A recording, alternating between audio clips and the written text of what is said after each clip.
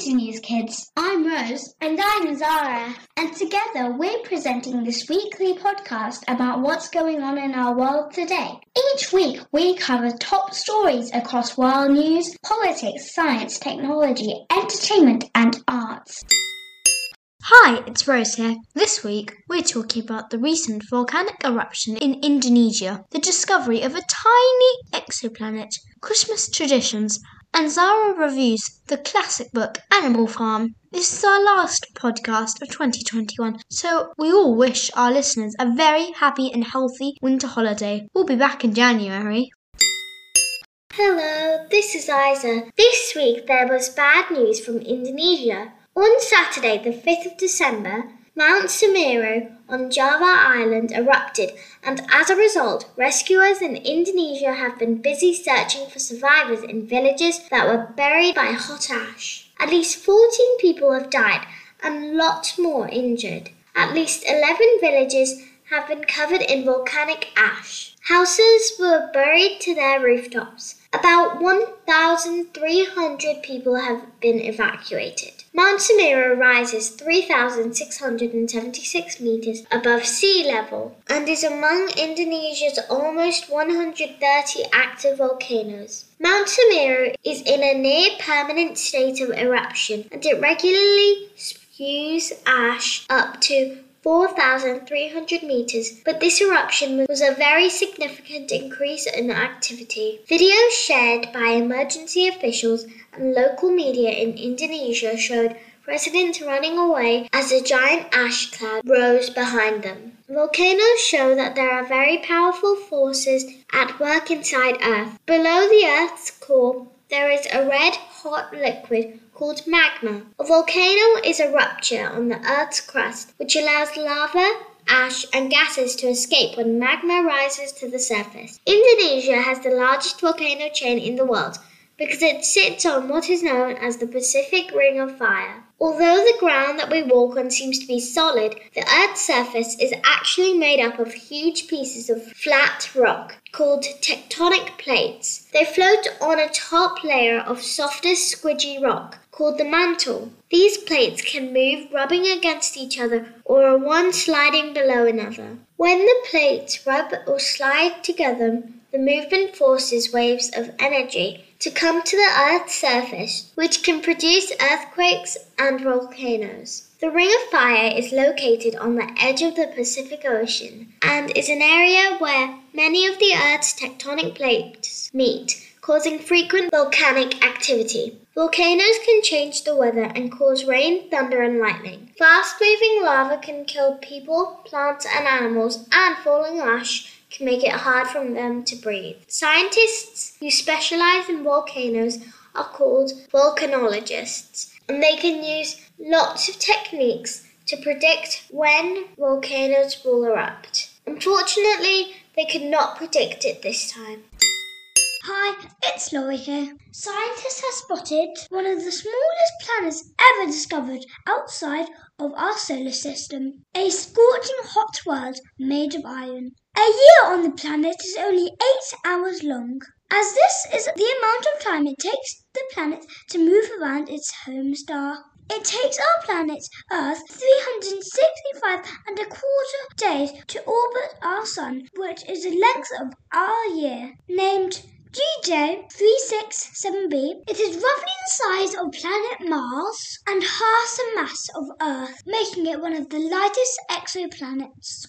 Its surface temperature reaches up to 1,500 degrees Celsius, but is hot enough for metals to melt, so it's definitely not a place humans can live. The researchers said on Thursday they managed to detect the planet, located a relatively close 31 light years from Earth, and can understand some of its important characteristics. Scientists are keen to find exoplanets that might be home to life forms.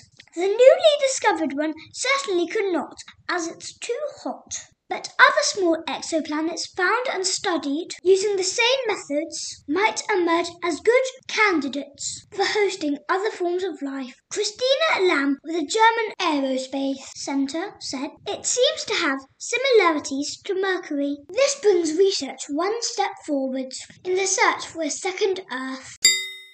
Hi, it's Rose here. I really enjoyed hearing Laurie's story about Thanksgiving last week, so I was inspired this week to do some research into our own Christmas traditions. Have you ever wondered why people have Christmas trees, eat mince pies that don't have mince in, or put Christmas stockings at the ends of their beds on Christmas Eve? Or why some people eat turkey for Christmas? Let's start with the Christmas trees. Few of us question why we stick a dead tree in the corner of our living room and cover it in decorations. The tradition dates back to medieval Germany and northern France, where plays recounting the creation of the world were a popular midwinter tradition. In every production performed on the 24th of December, there was a tree on stage decorated with apples and ribbons, which symbolised the tree of life in the Garden of Eden. It was Queen Victoria who made Christmas trees fashionable in Britain after her German husband, Prince Albert, decorated his own at Windsor Castle in 1841. Mince pies are another weird one. Why are they called mince pies when there's no actual mince in them? Well, once upon a time, they did. Mince pies were brought to Europe in the 13th century by crusaders returning from the Middle East.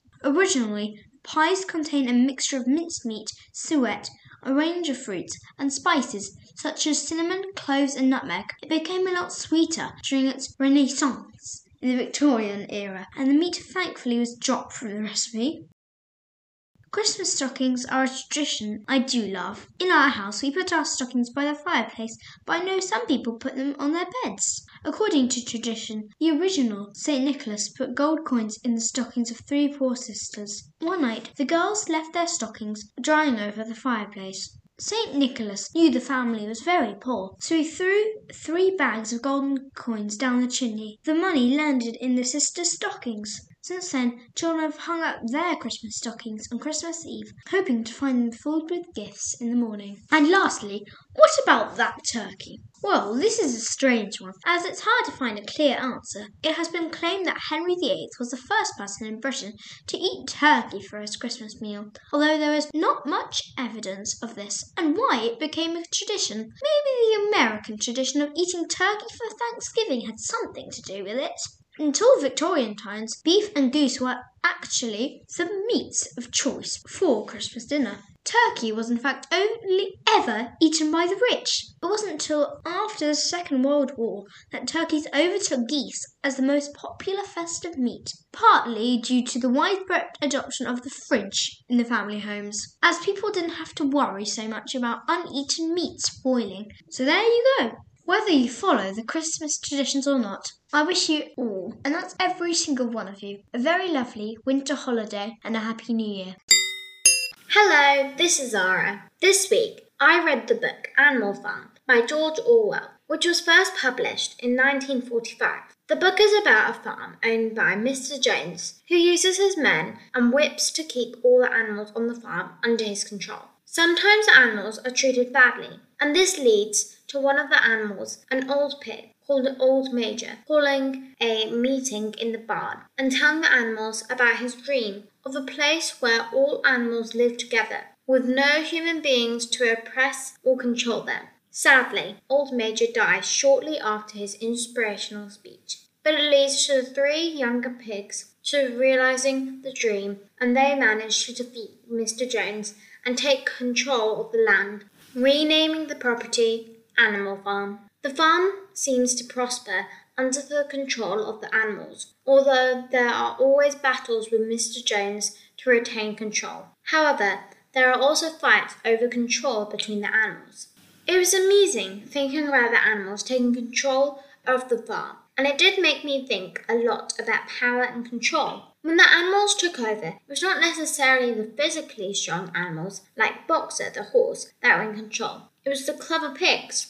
It was also eye-opening that when the animals took over, it wasn't the end of the battle for control, even amongst themselves. And it also wasn't the end of cruelty, and the animals ended up behaving as badly as Mr. Jones. So although it seems like a really simple story about animals trying to manage themselves after rebelling against their masters, there are really important themes to think about. It is a book about freedom, rebellion, and the corrupting nature of power. That's all for this week. I hope you enjoyed our show, and thank you for listening.